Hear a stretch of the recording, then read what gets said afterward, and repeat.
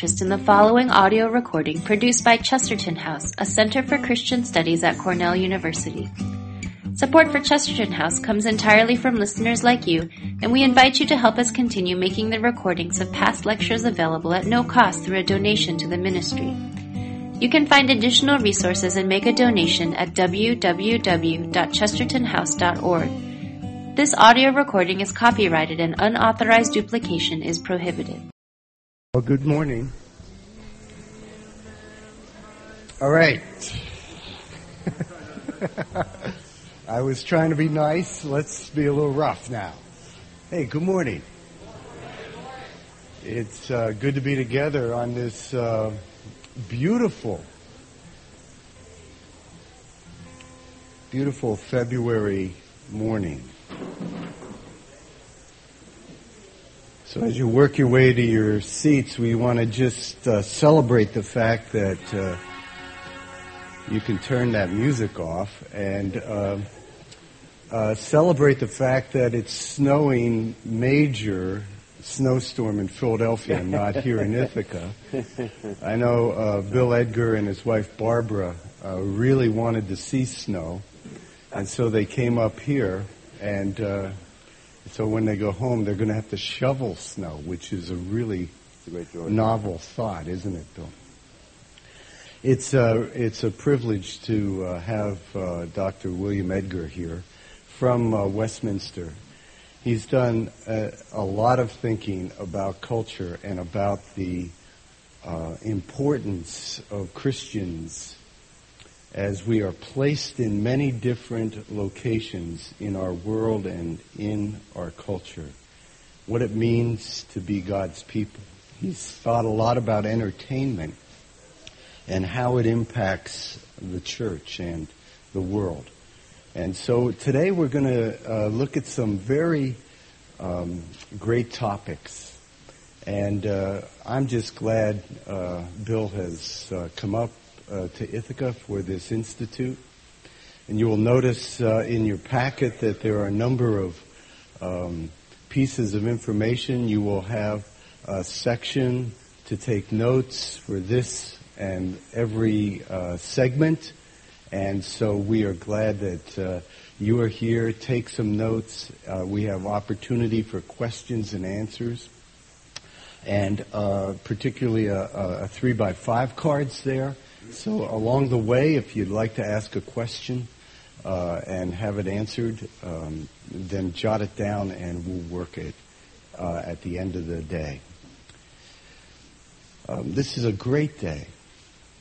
And we're here to think thoughts that God might have us think as God's people in our world today. So let's pray. Father, on this beautiful morning, we come from many different locations, many different homes, many different situations, and we open our hearts to you, the giver of truth, the lover of our souls. Our Father in heaven, we count it a privilege to wrestle with your word and to think thoughts that you have communicated and to apply them in the world in which we live, in the cultures that we are from. So this morning, as Bill comes to speak to us, we first and foremost honor your name. We give you thanks for pursuing us in Jesus Christ. We give you thanks that you have called us to be your children, to be a family that lives out your ethics and your values in this world.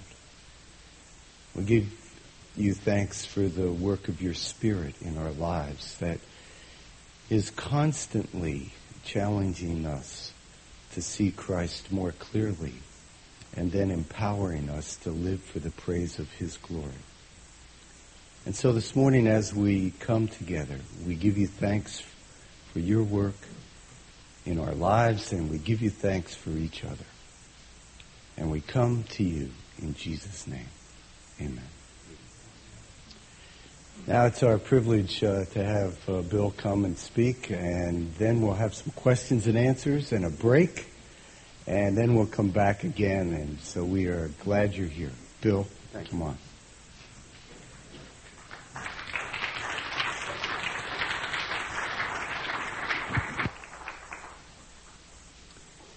Thank you very much. It's wonderful to be here.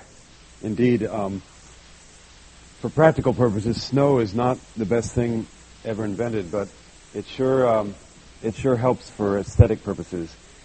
And there's something that's nice and quiet and cleansing about snow, just at least for a bit. One of my greatest pleasures is starting off on a ski slope and just stopping before you go down and just listening. And there's no truck sounds or airplane sounds or whatever. It's just quiet. And it's such a contrast to the world in which most of us live. My brother was at a dinner party not too long ago where they played a game called the grandmother game. Now, this was a game where they went around the table trying to think, what would have surprised my grandmother if she still were alive, or even if she is alive? What does surprise her?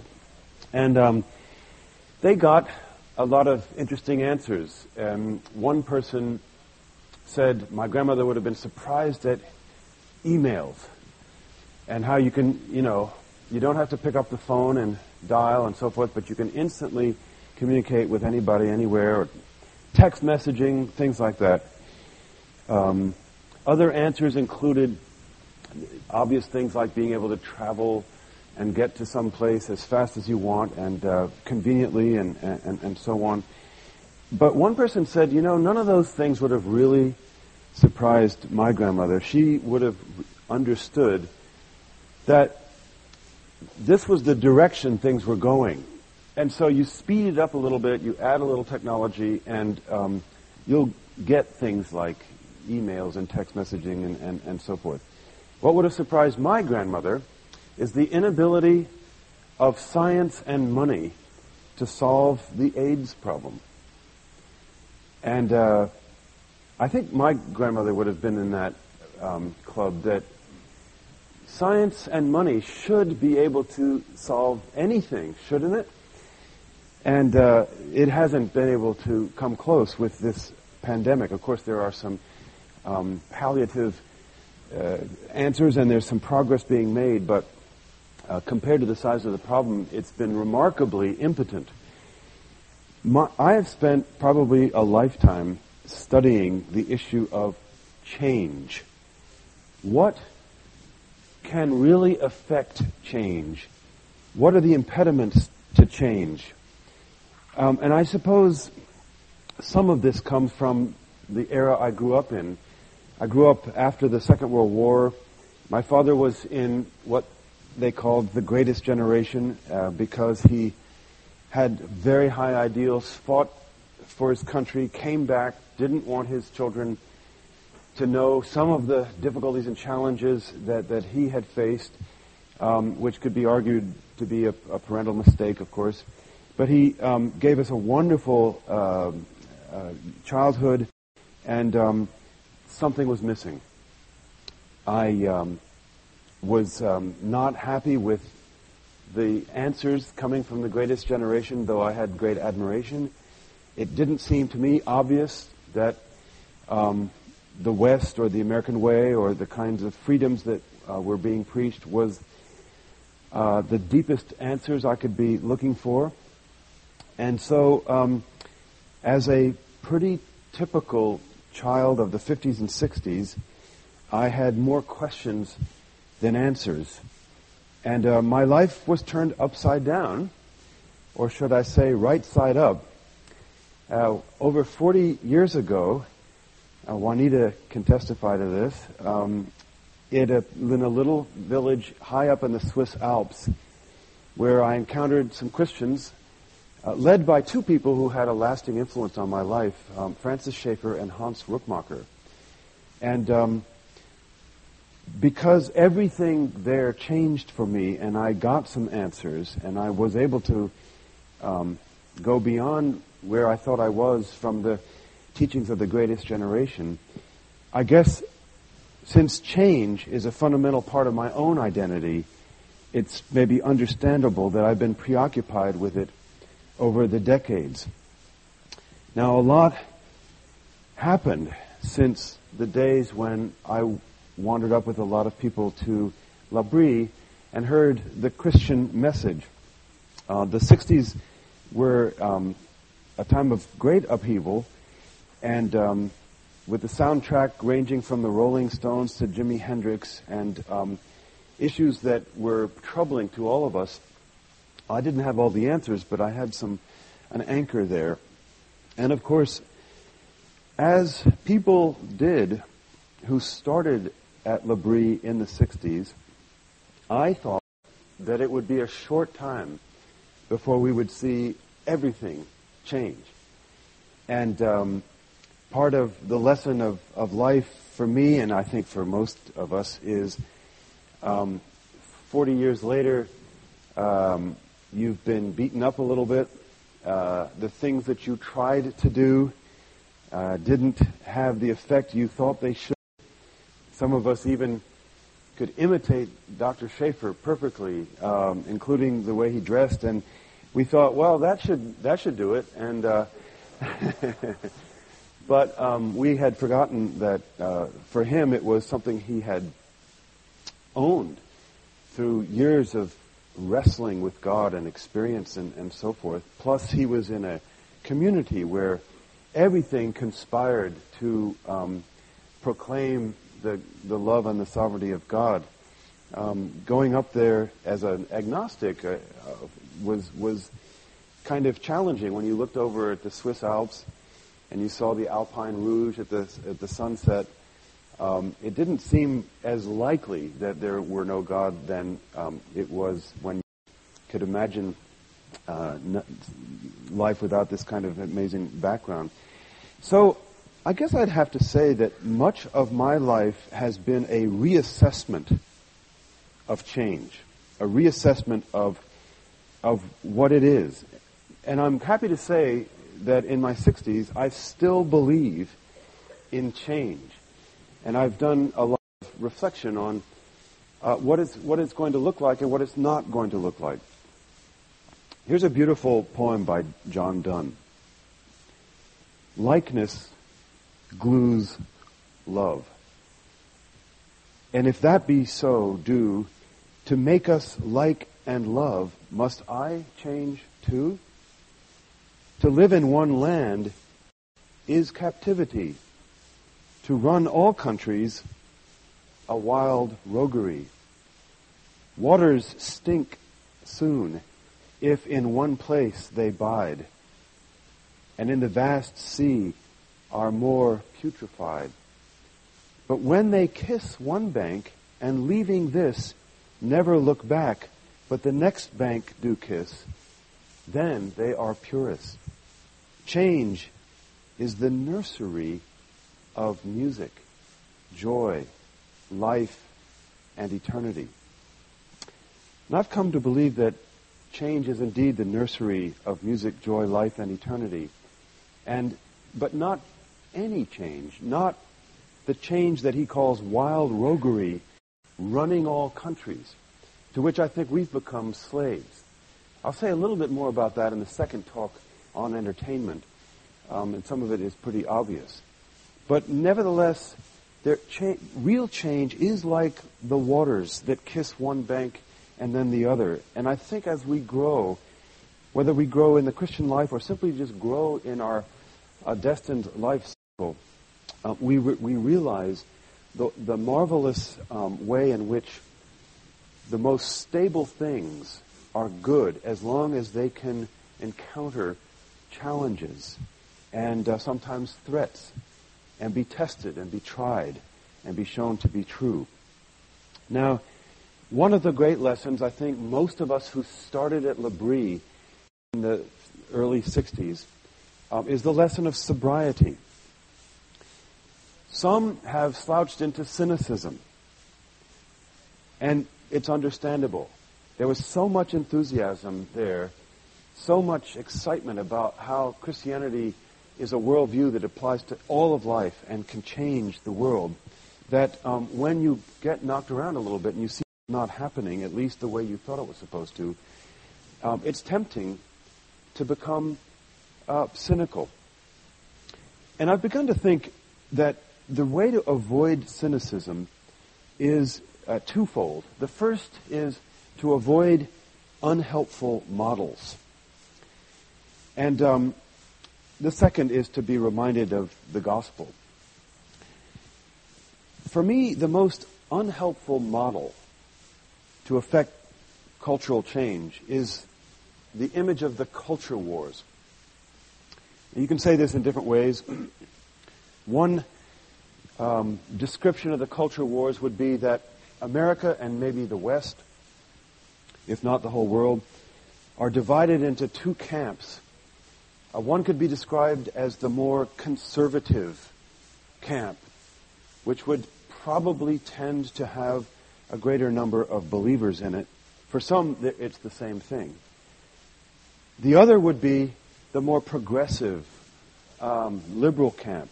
And you can hear different exponents of these culture wars saying, on the conservative side, you would have much more concern for life. You'd have much more concern for legislation that protects children, the kind of standard issues that conservative people would believe. On the more progressive side, maybe greater care for race questions, for education, for the environment.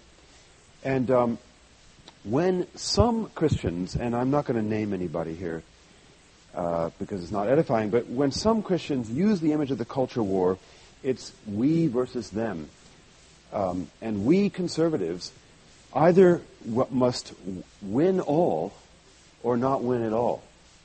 It's a winner-takes-all image. And we will know that we have won when we see a country or a society almost in a utopian way become a believing society. Now, of course, there are lots of problems with the culture war model, and I'll get to what I think is a much healthier alternative in a moment. But one of the troubles with it is that it is Manichaean. It pits darkness against light in one kind of single battle. In other words, there are the good guys, the bad guys. And if the good guys aren't doing so well, you justify that theologically by saying, it's going to be tough. The days are getting darker. Will the Son of Man find faith when he comes back to earth? One pundit of the culture wars model even wrote a famous letter which he claims was misunderstood, but I've looked at it and I'm not sure it was misunderstood, to his constituency saying, you know what, we made a big mistake going into politics and into places of power. We shouldn't do that. Let's go back and wait it out in our churches and just sit it out, because getting into the culture is a strategic mistake. We're exchanging human power for divine power. So when you sense defeat, you justify it theologically, or you say, we made a mistake about our strategy. Or when you sense victory, you begin to say, look at all the statistics. Look at how well things are going. You get editorialists who are writing about how young people are not quite as promiscuous, or how movies are more censored and so forth. And you begin to quantify success in an across-the-board way. Now, I believe, of course, that the Bible does speak of a spiritual battle. And I think we've been in that spiritual battle since the days just after the fall, where God promised that the seed of the serpent would bruise the heel of the seed of the woman, but that the seed of the woman would bruise the head of the seed of the serpent. Now that's conflict woven into the warp and woof of history. But I'm not sure it can be so identified as a culture war.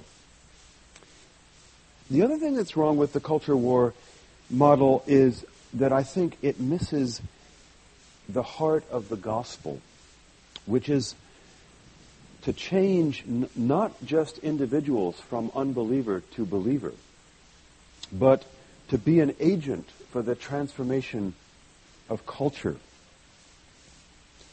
Above all, our concern should be to begin and end where our whole purpose for life begins and ends. Gerhardus Voss once said this: "To be a Christian is to live one's life not merely in obedience to God, not merely in dependence on God, not even merely for the sake of God.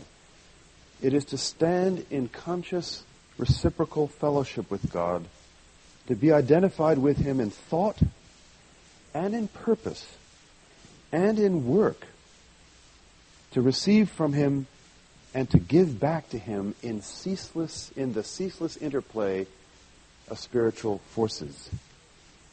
In other words, when we're in relationship with God, it is not simply that we are saved for eternity, which is a huge blessing, but is that our thought and our purpose and our work are revolutionized. And from this fundamental change, everything else changes. It's for a much larger purpose than the culture war model would portray, that Christ died and was raised from the dead. He was raised from the dead for our justification, but also to give us power, not just individually to overcome individual sins, which is important as it could be, but power to see change in history, in structures, in hidden places, in deep places. Now, this change doesn't always occur because we consciously push the right button. We, of course, must strategize. We must pray. We must think responsibly about where we should go in order to see some change. But the change is actually in God's hands, as we would, of course, understand. One of the changes would be what Os Guinness calls rebounds, or God's revenge. Let me give you just one example of this, and it's one that I think we could all kind of identify with. The predictions in the 60s, when I was a young man, by many, many academics, is that we are moving in a direction of secularization. And what you might call the simple secularization thesis was that as we acquire more maturity, as we acquire more scientific ability, as we embrace liberal values, Enlightenment values more, we will find that we won't need the resources of religion as we had in the past. Harvey Cox wrote a landmark book called The Secular City. And his thesis was that history has moved us away from what he called the wreckage of religious worldviews. It's moved us from there to good things like urbanization and scientific advances. This is bound to make mankind more responsible. How he defined secularization was typical of the times in the mid-60s. It is the deliverance of man first from religious and then from metaphysical control over his reason and language. Now this seems rather dated today. Jacques Ellul, the French thinker, powerfully answered him in his book, The New Demons. The French title is The New Possessed. And Jacques Ellul proposed the counter thesis that said secularization is an impossibility because of who we are. The vocabulary of the religion might change. For example, we might be less Christian, but it won't remove faith. It'll substitute for Christian faith in other things, such as technology. That was his big concern. Or things like nation building or hedonism. Now, I think Ellul went too far, and there's some flaws in his thinking. And also, in fairness, Harvey Cox has modified his position in the light of events. But it was one of those reversals that Christians should have been able to predict. But sometimes I think they were intimidated. A host of studies have tackled the cobweb of secularization issues since that debate. One of the most significant is Jose Casanova's Public Religions in the Modern World, 1994. His particular task was to show that religion functions publicly, for good or for ill, because it cannot be contained in the private sphere. And that's not because of the way religion is, it's the way we are. And today, it enters the undifferentiated public sphere of civil society and takes part in the ongoing process of contesting, discursive legitimation, and the redrawing of boundaries. Casanova illustrates with 5 case studies from Spain, from Poland, from Brazil, and then evangelical Protestant and Catholicism in the U.S. And each of those tells a different story about the way religion has played a critical role for change, even in the public sphere. People are now reluctantly beginning to recognize it, something that Christians should have recognized a long time ago. In the late 1990s, the Ethics and Public Policy Center in Washington sponsored a memorable conference entitled The Desecularization of the World, Resurgent Religion and World Politics. The feisty Peter Berger gave the opening address. And it began with one of his great mots justes. He noted the publication of an enormous, well-funded project, which was called the Fundamentalism Project. It was a mostly liberal, typically academic assessment of fundamentalism around the world. And Berger said, why did such a study need to be made? And he answers that for the academic world, fundamentalism, which usually means somebody who believes something, is thought of as a strange, rare, hard to understand phenomenon. It's a curiosity. Berger says a look at either history or at the contemporary world reveals that what is rare is not the phenomenon itself, but the knowledge of it.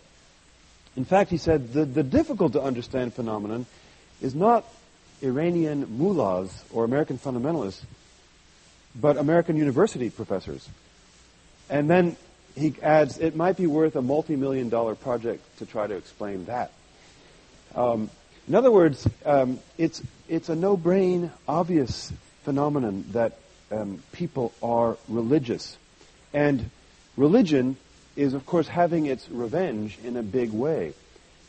I remember we had just moved to France when the Iranian Revolution took over, and there was, you remember, those American hostages were captured for 444 days. I don't know why I remember that, but that's what it was. And they finally were liberated. But I remember reading, our paper was the International Herald Tribune, which is a wonderful paper. But I remember reading the editorials, and most of the ones coming from the State Department were utterly puzzled by the phenomenon of an Iranian Islamic revolution. Why would these people who were so much on their way towards progress and westernization, and the Shah was such a good friend of America, why would they want to go backwards to religion? And well, you know, Christians should have been able to say, we're not going backwards to religion, we're religious beings. There are religions that are oppressive and that are extreme. But going to religion is not going backwards. So There are ways in which God himself brings change, and we need to have our eyes opened to that, which go contrary to many of the predictions of secularists. A similar change, which I've studied a lot, has occurred also in the academy, but beyond the academy, in the assessment of beauty. Interestingly, in the 70s and 80s, the concept of beauty was considered more or less out of bounds or worse. The idea was that if you declared something beautiful, first of all, you probably were being supercilious. You had a power trip over the thing. You were oppressive. Many people would say to call something beautiful was to participate in oppression over the work of art. And the argument was, I have the ability to judge, whereas you shouldn't do that. Everything has its own place. And it got so ridiculous that even in various college courses on literature, if somebody read a poem the way I just read you one and said, oh, isn't it beautiful, there would be giggles and laughs, and we don't say that today. And this had to do, I won't go into the background of it, with a whole trend in hermeneutical philosophy, which was in itself a somewhat healthy reaction to just art for art's sake. But it went way to the other extreme. And in the 90s, we had what one person called the revenge of the aesthetic. Beauty came back. People like Elaine Scarry at Harvard, coming from a kind of Kantian background, said, wait a minute, calling something beautiful isn't oppressive. And she noted the English language has the same word for something just and something beautiful in the word fair. If you call something fair, you say it's lovely, but you also are calling attention to the justice of it. And she said, far from being oppressive, those who search for beauty may be searching for justice, and when they find it, it may be very humbling. She recounts Dante moving up through the circles of hell and up through the Purgatorio and the Paradiso. When he encounters Beatrice, he's awestruck. He's humbled. He's not oppressive. And so now, we're happy to say that it's okay, once again, to talk about beauty in places where you shouldn't do that. Now, my simple point here is that the gospel, which is God's everlasting surprise, as George Florovsky once put it, is going to be a continuing surprise as a power in the world. Some of us individually were surprised by the gospel. But the gospel of Christ is God's cosmic surprise. Here we have a rebellious human race. And how can God be just and yet justify the ungodly? He gives us the surprise answer. I'm using that cautiously, no surprise to him. But the amazing answer of the death of his son and his resurrection, the incarnation and so forth. But this surprise doesn't just stop at the cross. It continues to turn the world upside down, as it did in the book of Acts, and as it has done for over 2,000 years in world history. It isn't always measurable and we can't always track it. It's not always visible in ways we'd like it to be, but it continues to be an evident surprise. And one witness to it is these great reversals, the reversal of our assessment of secularization, the reversal in our assessment of beauty. Now, there is, therefore, a fundamental problem with the culture war model. It's too simple. It's too black and white. And yet, the surprise element in the cosmic battle still has to be there. How are we going to think about it? How are we going to look at this? My thesis for you this morning would be, there is no one silver bullet. There is no one culture war. There isn't a winner takes all. But there's something much deeper, much more powerful, ultimately. And that is to recognize the power and the surprise of God's ability to change in many, many different spheres of life. My own orientation here, you'll recognize, comes inspired largely by Abraham Kuyper, the great Dutch theologian and apologist and politician of the 19th century, with some modifications. I think he has helped us, and people like Francis Schaeffer, who had such an influence on me, embraced a lot of what he was doing, to think about the variety of institutions and structures in God's creation. And that you don't change that by waving one magic wand over the whole thing, but you change it one sphere at a time, one institution at a time, one problem at a time. While the church is a crucial part of that structure, and one could even argue it's the place par excellence where God speaks and is followed by believers. Nevertheless, the church is only one sphere in the larger picture of the creation.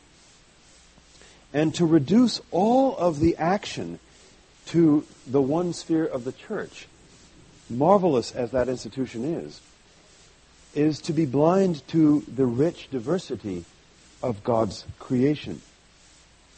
When our first parents were created, their calling was to go and multiply and fill the earth and subdue it, and do it all for the glory of God under His blessing. And while there was something critical and fundamental in the pause that's required one day out of 7 to worship God in a concentrated manner, that's not the only place and the only way you worship God. But you're to worship God as you go out, as prophets, priests, and kings that we are, in every sphere of life, whether it be the family or the school or scientific inquiry or political action. And furthermore, these different institutions and these different callings have somewhat different norms. So, for example, if I'm a politician and I'm a Christian, my primary job as a politician is not to hope for opportunities to share the gospel with the neighbor at the desk next door. If that opportunity comes, praise God. But my primary job is to do legislation that brings biblical principles of justice to a very mixed society, whatever that's going to look like. I have a friend who's a wonderful musician. I won't give you his name. He's a world-class musician and a very conservative Christian. And he was in Philadelphia, gave a concert once, and I had the privilege of sitting at dinner next to him, sat with him at the dinner table afterwards.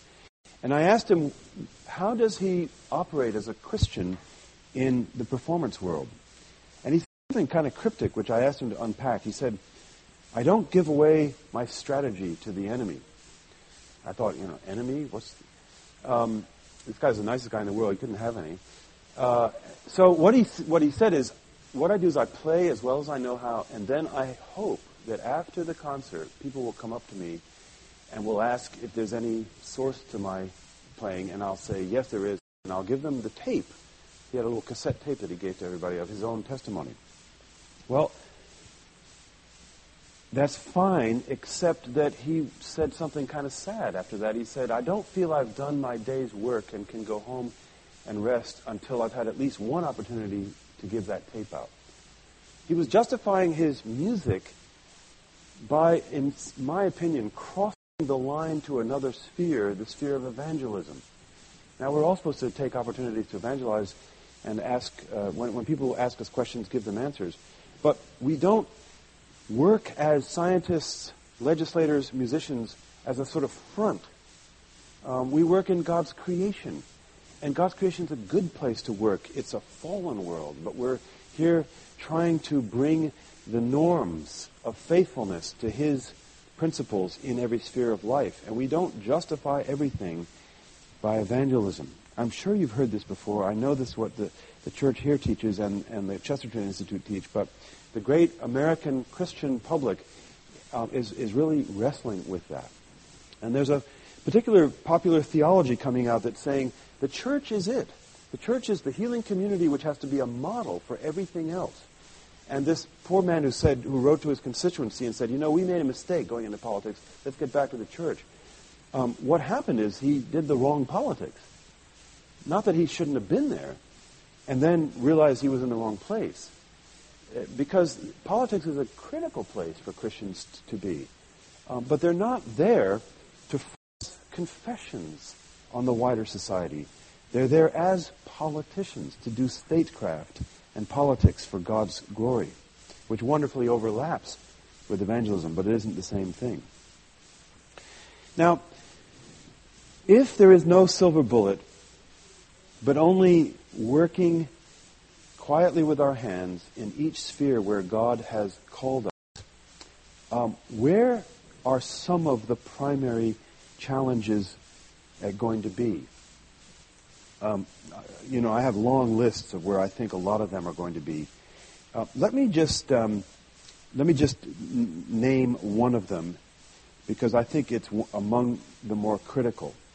And it's a truism. Everybody has been speaking about this. It is in the move from a generally more rural world to a generally more urban world.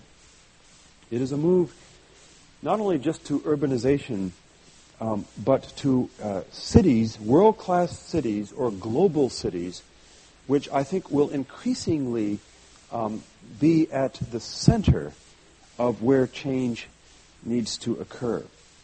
Now, I don't want to say this in such a way as to denigrate the country. We wrestle with this where I teach all the time at Westminster. We train leaders for the church, and we have a big emphasis on urban missions. And sometimes we'll get leaders from the more rural church and say, well, what about us? And we try to say, yes, there's an important place for the country. But the center of gravity is moving towards the city, as any kind of measure would indicate. And that's going to mean we have to reassess what the city is, and then reassess how we use the city to have an impact. It so happens that the Bible wonderfully tells us in its historiography that the general plan is to move from the Garden of Eden to the city of Jerusalem. And so the Bible talks about an eschatology that is urbanizing. So if we recognize and endorse urbanization, we're in the right program, which is good. Many Christians fear urbanization with understandable fears because they have caricatured the city as the place where bad things happen. And you'll hear people saying most of the crime is in the cities. And you'll hear people saying that cities are impersonal. You live together, but you don't know each other. Cities are centers of power, and power is bad, and so forth. It is no coincidence that the thugs that took out the Twin Towers in New York using human beings as their weapons chose a world-class city and chose two buildings that were symbols of economic man. Not much poetry in those buildings. Not much room for beauty and for religion. And this view of the city is very common. But take another look. The biblical theology of the city includes the right place for leadership in the world. Indeed, in the Bible, the king often is a king enthroned in the city, And the curious and fascinating thing is that he does it not by giving up the country or by giving up the garden, but by becoming a gardener king. I have a colleague at Westminster who's a specialist in this area, and so I'm not making any of this up. No. He has made a lifelong study of the cities in the ancient world, and particularly as it affects the cities in the Bible. And he's come to the conclusion that the ideal king is a gardener king. And I can give you lots of biblical references from Jeremiah and other places whereby the great kings had enormous gardens. They brought life into the city in that way. And so the city in the Bible is not just this secular place, this empty place, but it is a center for godly and beautiful power. And at its best, the city can still be that. Now, of course, we're far away from some of that today, aren't we? But it may be that in times like the Renaissance, we were much closer to this model. In Timeless Cities, an architect's reflections on Renaissance Italy, the author David Meyernick argues that the culture of modernity, with its urban expression, is somehow much less able to provide that wonderful worldview and those social structures which are needed to promote true beauty and memory and hope and grounding citizens in a sacred order than was the case at the time of the Renaissance. And he examines places like Venice and Florence, Siena, Pienza, and he argues that such urban centers were the locations of an almost sacramental series of relationships between the cosmos, the city, and the human person. He writes this: "For city builders for more than 1,000 years after Augustine, the urban realm became a great memory theater where our best aspirations were played out. The place where we said the most substantial things about who we are and what we long for. The city at best was..."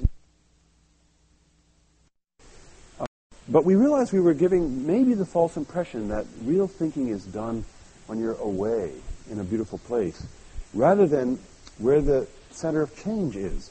So our latest strategy is to try to bring this Trinity Forum into world-class cities and organize a semi-permanent networks in those cities where we can teach and where we can affect leaders at where they are. So it's not just a so-called mountaintop experience for them. Will this work?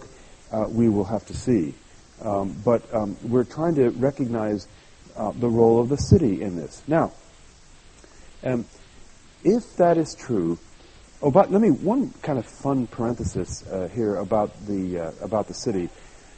This same colleague of mine, who has done so much study about the way in which the gardener king is the biblical model for the great heavenly kingdom to come, has pointed out that when the women come to the tomb Sunday morning, Easter Sunday morning, and Jesus is not in the tomb, they meet someone, and is it in Matthew's Gospel where it says, supposing him to be the gardener? And, he was. He was the gardener king. And that's not just a throwaway line. The theologians of the New Testament knew very well what the fabric was from the Bible, and how the king would be a gardener king. Anyway, that's just a parenthesis. The city is the place where God's likely to use structures of change and effect significant moving and shaking. Of course, it is somewhat of a threatening place. Of course, there are issues in the city, and of course, you've got to take great care. But this is a place where we can expect change.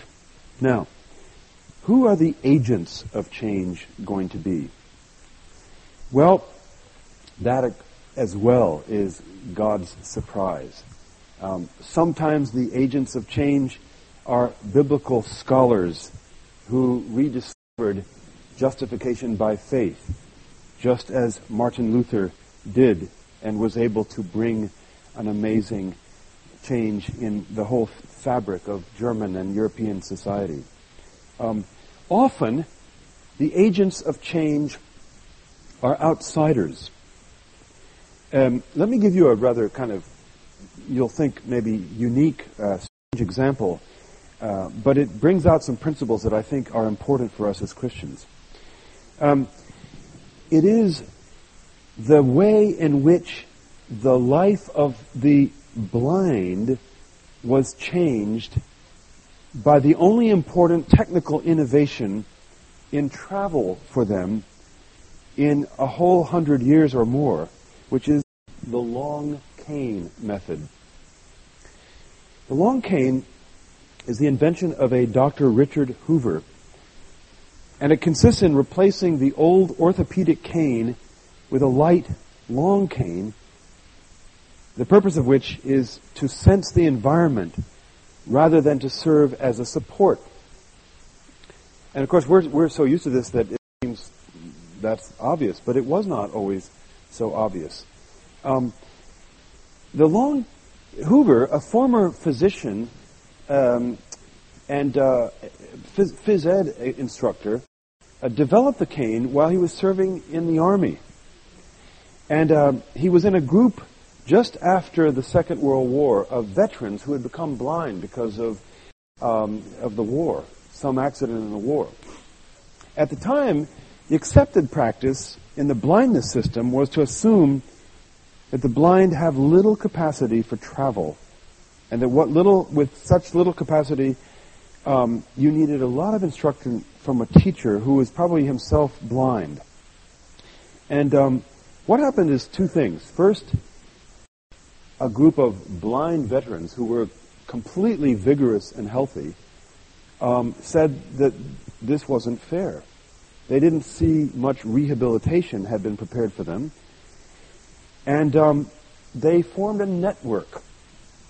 Now, one agent of change that I think we have to recognize if we're going to be faithful Christians is the importance of networks. William Wilberforce, the great reformer of slavery in the 19th century in Great Britain, would not have been able to do what he did without the network of his supporters that was known as the Clapham sect. They prayed together, they urged him to continue, they gave him arguments, suggestions, they did Bible studies. No significant change is likely to occur without some group, some network. Now in this case, the network was the needy people, and that's often the case as well. Second, the agent of change is often going to be a champion, possibly an outsider, possibly a suffering outsider, as Hoover was. Hoover had previously worked in blindness agencies, but merely as a phys ed instructor. And then, second, the invention was precipitated by a dislocating, crisis-like event for which the system had no prepared response. He came in and in an almost prophetic way said, this is what we need. And he invented something pretty obvious, which is the long cane. Now, switch this over to what we want to do as Christians. Some of us are called into working with the disabled.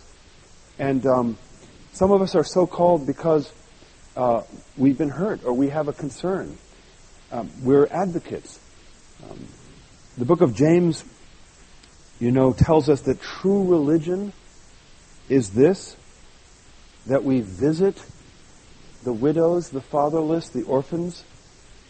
The word visit in James, it doesn't just mean like go see somebody on Sunday. It's a very strong word. It means bring justice, bring redemptive love. And it is a concern that all Christians ought to have for those who are disabled or have no access to power. Hoover was such a man. And then we need to work in networks, not just as in solo manners.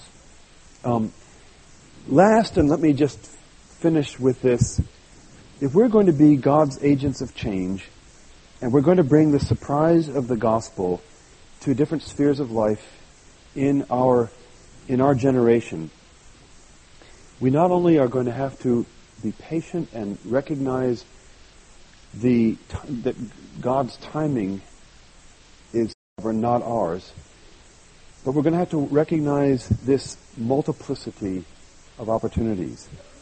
We're going to have to recognize layering. Sometimes we want to see change in such a measurable way that we're only looking at the surface. And we're seeing change when X number of people refuse to compromise, when a measurable group of people will rebel against some bad practice, when certain products are purchased by X number of people and so forth. That is merely surface. Deep-rooted, underlying change, just as it is in our individual lives, is sometimes very hard to see. And so the lesson that I'm trying to learn in my 60s, I'm still not very good at it, the lesson that was hard to pick up at L'Abri because there was such enthusiasm there is work quietly with your hands, be patient, cultivate competence, don't be afraid to get out there and be judged by your peers, and to be told, you're all wet, and go back to the drawing boards. Don't huddle. Recognize how change occurs from deep, deep layers and not simply at the surface. And then I think two things will happen. First, we'll have a greater quietness of soul. One of, I think, my besetting sins is, maybe it's a control issue, I don't know. But I want to see change so badly that I'm restless. That I'm frenetically trying to push buttons and make things happen. Almost as though God were a vending machine. You put your quarters in, now it's dollars, I guess, and if the Coke doesn't come out, you kick it, and something's wrong with it. We ought never to rest, of course, always to fight the good fight. But if I can say this kind of theologically correctly, with a proper kind of confidence. God is God, not me. He is far more interested in change than I am. And He has given me my little place of operation to do my little thing.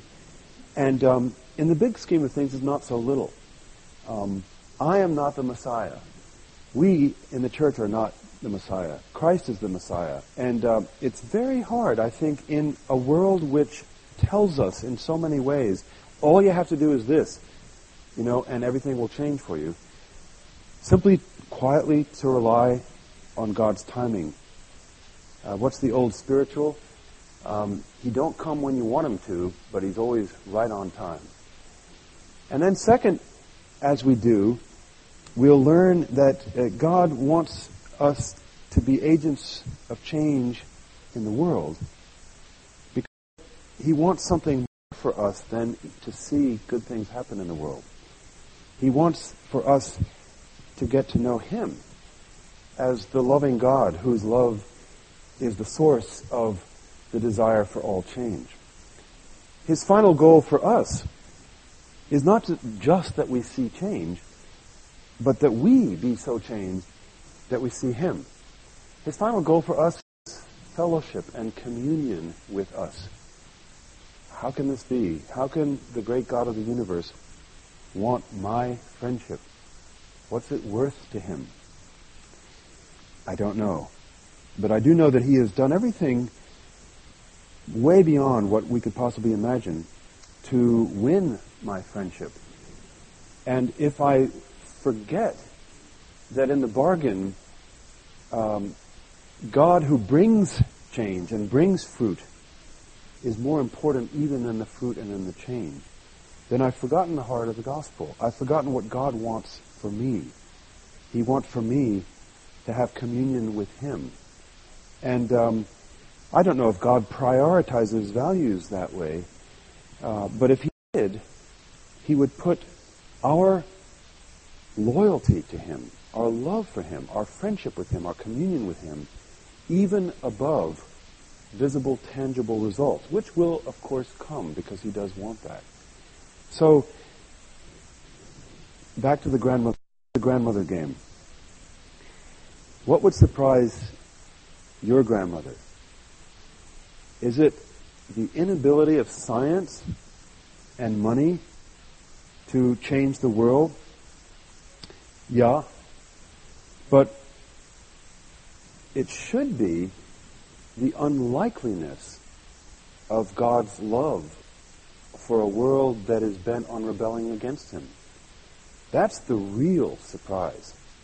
It's the surprise of the gospel that God would take such corruption and such unloveliness and change it, not just so that there could be improvement, but so that He could have people come into His bosom and love Him and have communion with Him and enjoy Him forever. This is the gospel. And who would want anything else? Thank you.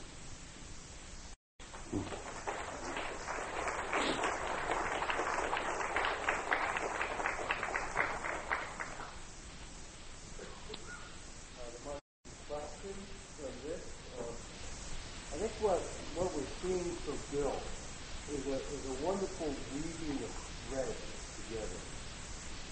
Biblical themes, biblical principles, all to take us into the world, not in a threatening way, but in a confident way.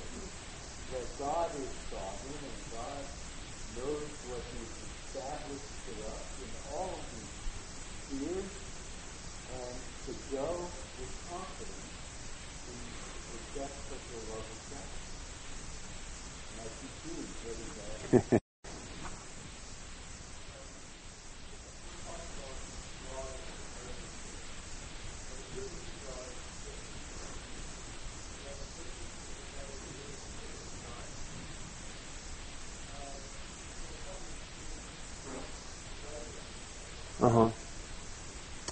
Well, the ancient king not only would have a garden as a display of his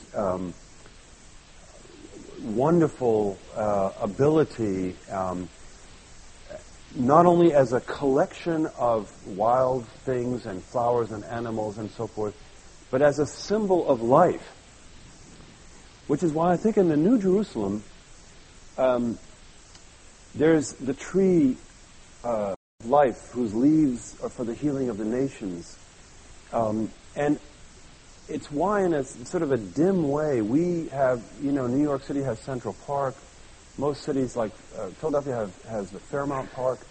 We have parks in our cities which is conceived as recreational places, but at their best they should be symbols of life in the city, because the good king brings people together, urbanization, for the purpose of giving them life and healing. And that runs right through the Old Testament up into the book of Revelation.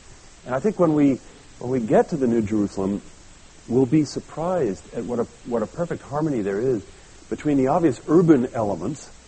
You can even measure the walls, and the streets are made of various substances, and the kings bring their treasures in, and what we might call the more botanical elements. So it's a symbol of beauty, of life-giving, of art and richness, right in the midst of the community. Today, sadly, we separate the two. Urbanization just means nondescript buildings lumped together, and transportation systems underground and so forth. And the park is there as a kind of relief. I think in the Bible they go much closer together, and it's the duty of the good king to make sure that his citizens enjoy both the advantages of the community and the communication and the transportation, and the life-giving source that is represented in a garden. Yeah.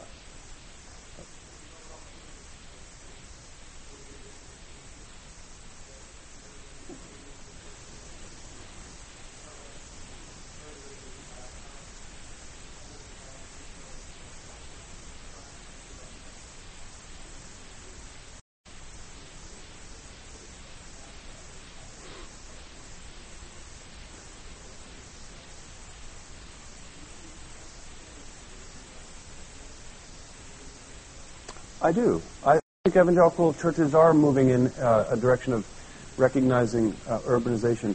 In the 50s, there was the famous suburban captivity of the church. Now, interestingly, today, the suburbs are not really the same as what they were in the 50s. They are not a refuge from the city as much as they are urban realities of their own, and that's a whole study. But I do see hopeful signs that the church is considering the city as a place to be. You can think of some of the obvious examples in our times. We live in Philadelphia, and in our city we have a number of amazing churches that are establishing points of light in their neighborhoods, and they're doing more than just preaching the gospel from pulpits, but they're building schools and they're helping educate people, bringing microcredits into the area so that it's not just sucked out by the mega companies. New York, you can think of the Redeemer Network. Tim Keller is a remarkable leader in that, and he's based his whole life on helping people see the importance of the city. He says, like, if you want to come and help us, don't come because you have a mission or you have a crusade or you have a message for the city. Come because you love the city, because God loves the city. And get alongside the ministries that are already there and just help them a little bit. I think that's a marvelous attitude. London has there's so many of these. The London City Mission, extraordinary presence in the city of London. Without our points of light in the cities, I think they would implode. But I think we can do more than just stave off an implosion. It should become a remarkable place for leverage. So I think it's hopeful. I think we are beginning to see that. People like Harvey Kahn, who wrote extensively on urban missions as a theologian, are getting a hearing. There's a lot of work to be done, but I do see encouraging signs.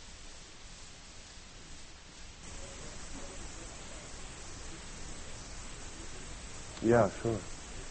That's a wonderful question. How do I justify my position in politics? If I start saying it's because the Bible says so, you're not going to get very far with most politicians. I think there's a question of wisdom and persuasion that has always attended politics. And in places where a sort of a Judeo-Christian culture is still strong, it's perfectly all right to appeal to those sources. In places where it isn't, I'm not sure I would go to natural law, but I'd go to all kinds of rules that people know because of God's revelation. The book of Romans tells us that, we know that these things are wrong, but we do them anyway. And we know that such things are perversions. Some people would call this natural law. If you want to use that term, that's fine. So you can use all kinds of prudential wisdom arguments without opening the Bible and reading verses. It's perfectly all right to do that, but you'll usually in many countries in the world of politics you'll lose your credibility.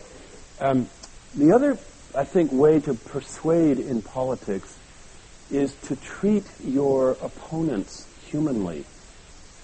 I have a dear friend, probably some of you know him, who spent a lot of his life in politics in the state of Maryland. He was a state rep. And he's a pro-life Democrat. And when he first was elected, he decided not to make his maiden speech about abortion or pornography, because that's predictable. Not that he didn't have strong views about those subjects, but he made his first speech about care for the environment, health care for the elderly, and youth with drug addictions. And, people listened because he wasn't one of these predictable evangelicals. Furthermore, he determined not to dehumanize his opponents, which is a temptation to do. When some Christian politicians talk about, let's say, the abortion issue, they demonize their opponents as abortionists. Very few people who believe that abortion is legitimate want abortions or love abortions. It's usually a very hard choice for them between that and women who didn't want to be pregnant and so forth. Now, I happen to be on the side of the more pro-life arguments on these things, but even the use of the word pro-life and pro-choice, I think, is a culture war battle line which tends to dehumanize our opponents. So I think a Christian politician will not only speak for justice, appealing to the conscience of the people that still have one because of what Romans 1 says, but will also not manipulate, not seek to put down or dehumanize his opponents. This particular friend of mine, a year later, did make the speech on abortion, and everybody listened. And they started to do something about it in the state of Maryland. Because by then they said, well, we can trust this guy. He's not a fanatic. So this can be done. And I think it's the same challenge in every sphere of life. It's the same in music. It's the same in science. You have to be wise, prudent, use the persuasion that God has given you, knowing that people have a conscience because God is still God. Easy to say in a nice church building here, hard to do when you're out in the trenches. But we've got to do that. Yeah. Good. Yeah. I think some of it was just naively thinking that if we said the right things at the right time, or if we got into the right positions, everything would change. In 1976, Jimmy Carter was elected. Newsweek called this the year of the evangelical. I think a lot of people thought it's all going to change now. This is it. And, the rhetoric of some Christians was just give us a few more years and it's all going to turn around. And, of course, you get beaten up, not because people physically come and assault you, but because you realize that it isn't that simple. There are very subtle ways in which opponents of faith can marginalize you, caricature you. One of the ways I think is that they will bring to an interview, wherever it might be, Larry King Live or something. He's more fair than most of them, but some person who doesn't know the first thing about science to discuss evolution, or they'll bring somebody who doesn't know the first thing about environmental issues to talk about a Christian view of the environment. And it's embarrassing because they're just the wrong people up there. Some of that is just an accident, and I think some of that is planned. So I think another way, one more way, and I know the time's running out, is we might have thought individual conversions will be enough. If enough people like Chuck Colson, and Bob Dylan, wherever he is now, and the high-profile people got converted, this is going to bring change, But change, as I was trying to suggest, is much more than individual conversions spilling over. It's structural. And poor Bob Dylan, he was changed, and then he was asked to be the evangelical guru on everything. And he was just starting out as a baby Christian. And that may be one of the reasons he decided to go back underground. Because individual conversion is fabulous. It's wonderful. You just love it. And that's what God wants. But it's not the agent of social change. There's got to be carefully thought out strategies like this. So those are some of the ways you learn. You get beaten up a bit, and then you think maybe God's doing it in a different way. Yeah.